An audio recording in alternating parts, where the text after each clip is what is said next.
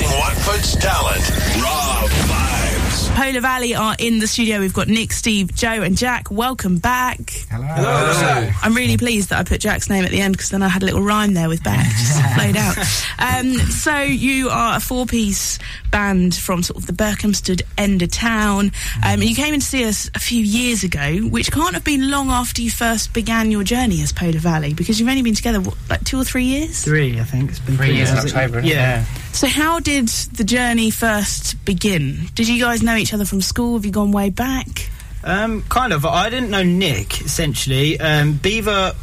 Stephen was over in Australia for a year, and then he came back, similar sort of time I came back from university, and Joe, who's been knocking around Burko for probably 36 years now, he was still there, and he was like, I want to play music, so grabbed Longer us. than I've been alive.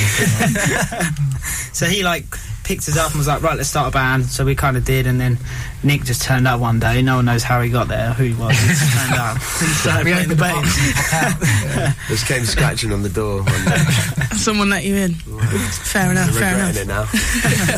When a band actually starts, what is... I mean, I know there's a discussion about, let's just start a band, but how do you decide what your sound is going to be? Is it because you all have a similar musical taste, or do you actually have, a drink and have a chat and go, right, we want to do rock, or we want to do, a folky thing?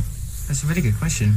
I suppose we're all into rock, we're all into metal, so I think kind of initially we knew that was the path we were going to take. It's similar, kind of when I write a song or when Stephen writes a song, it will be maybe completely 2 different types of rock, but we'll gel them together. Yeah. And it will kind of end up a little bit more our sound. I think we found our sound in the last 4 or 5 months. Yeah, that's what I was going to say. It did talk about sound that you're aiming for. It took us 2.5 years to find it. Yeah. So you've recently had quite a change in your sound, because you had a singer who parted ways from the band, and at first you were kind of thinking about replacing the singer, getting someone new in, but you've decided to carry on as a 4-piece instrumental band.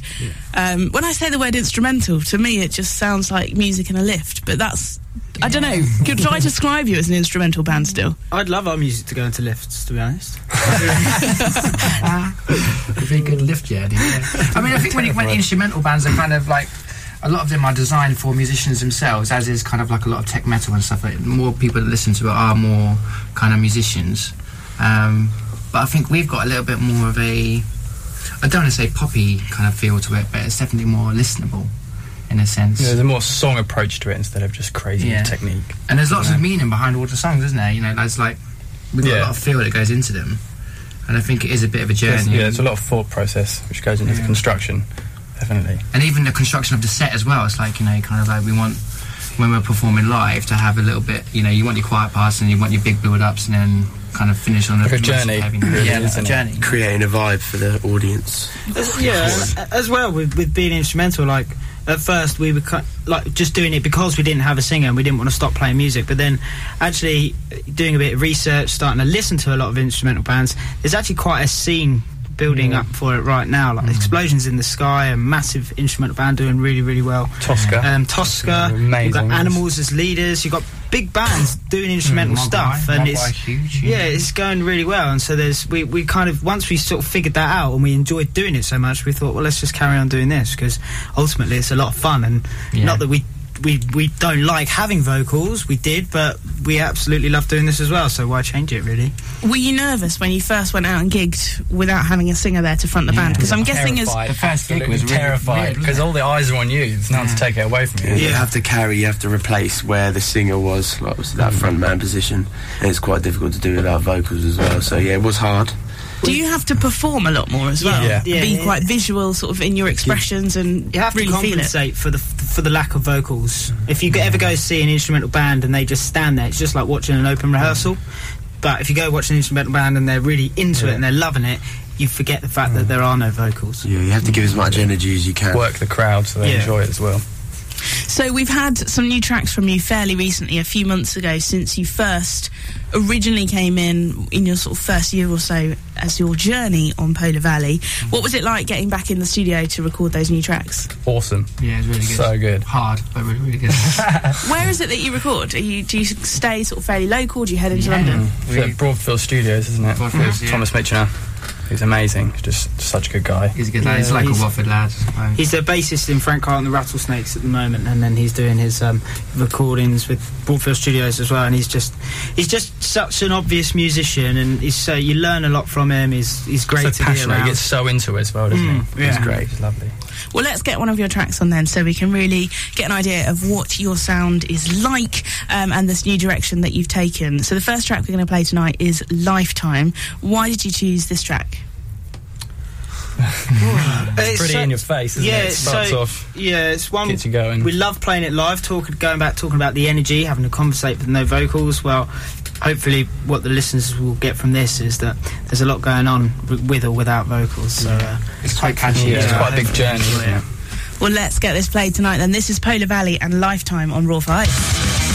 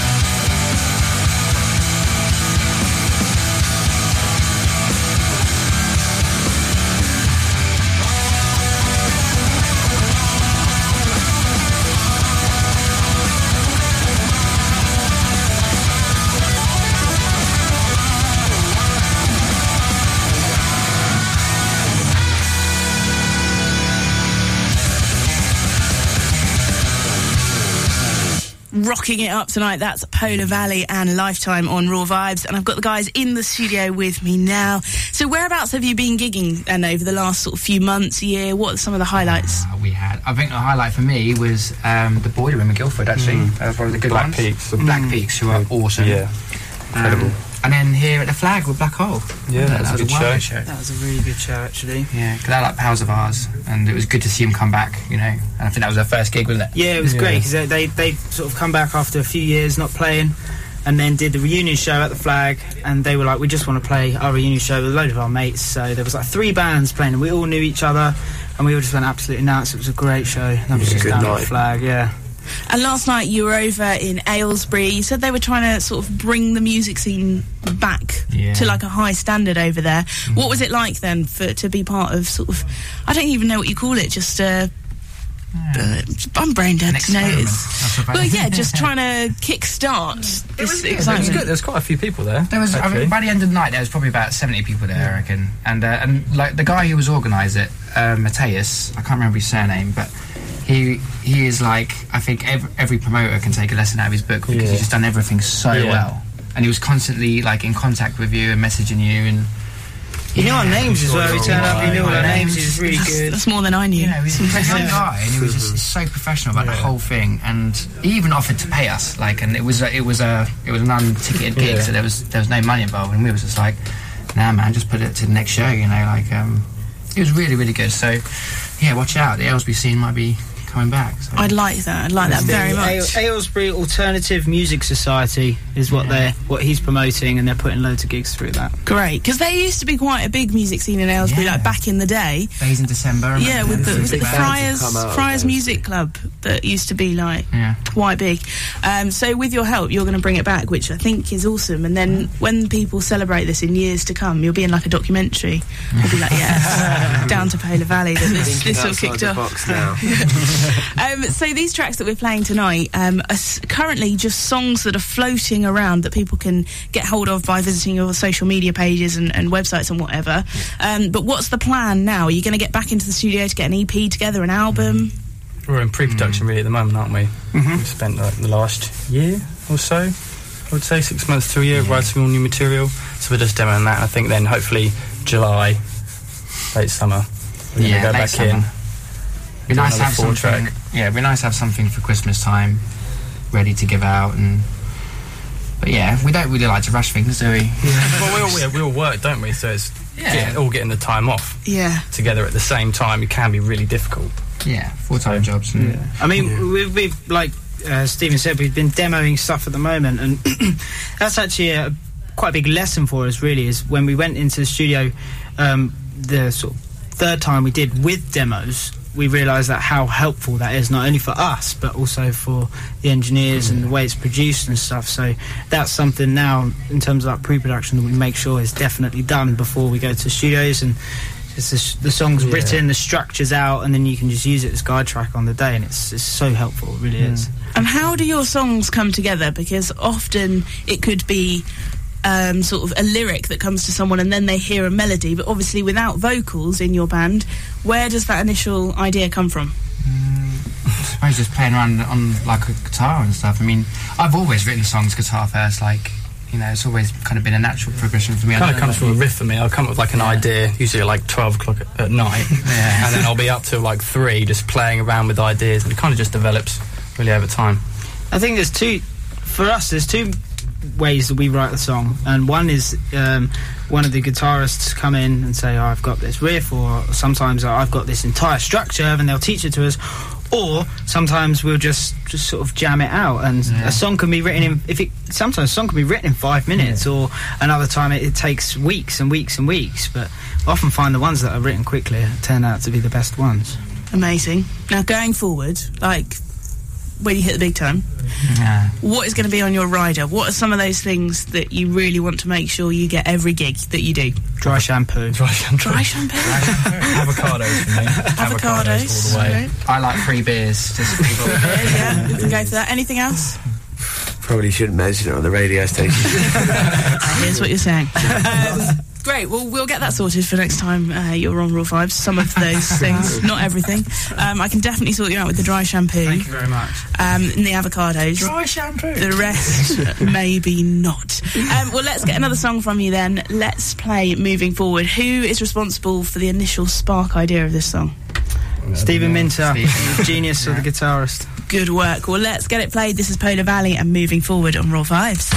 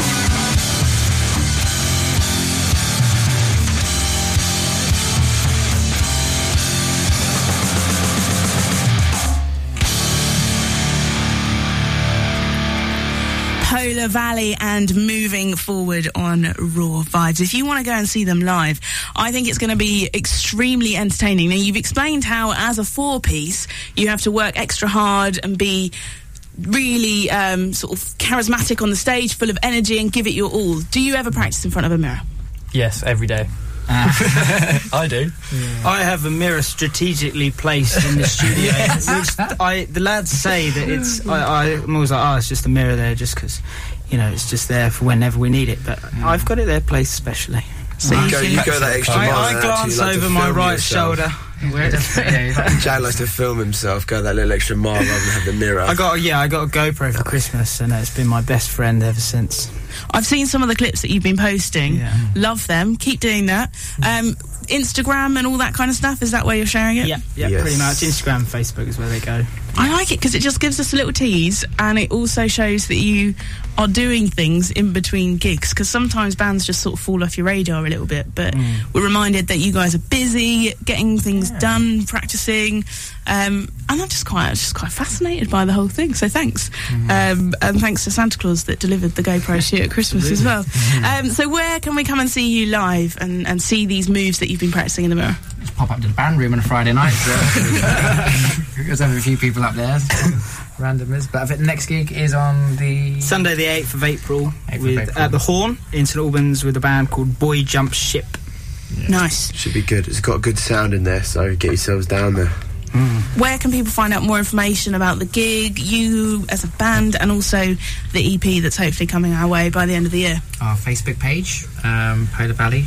Search it on Facebook, and we've got an Instagram account as well. And the music's on Bandcamp. Which people can download for free? Yeah, you can. Bandcamp's great because it's got an option where you can download it for free, or if you're really into it and you feel that this deserves some love, then you can actually also pay for it. It's just like an option, a donation. That's nice. Well, amazing. Thanks so much for coming back to see us. Thank you. I look forward to getting you back in the studio when your next EP is out, hopefully later in the year or in the new year. Yeah, it's a bit scary, isn't it? Already thinking about 2017. Wow. Oh, well, it will happen. Future. So thank you so much, Polar Valley. Remind us of that website one more time. We can go to see more information.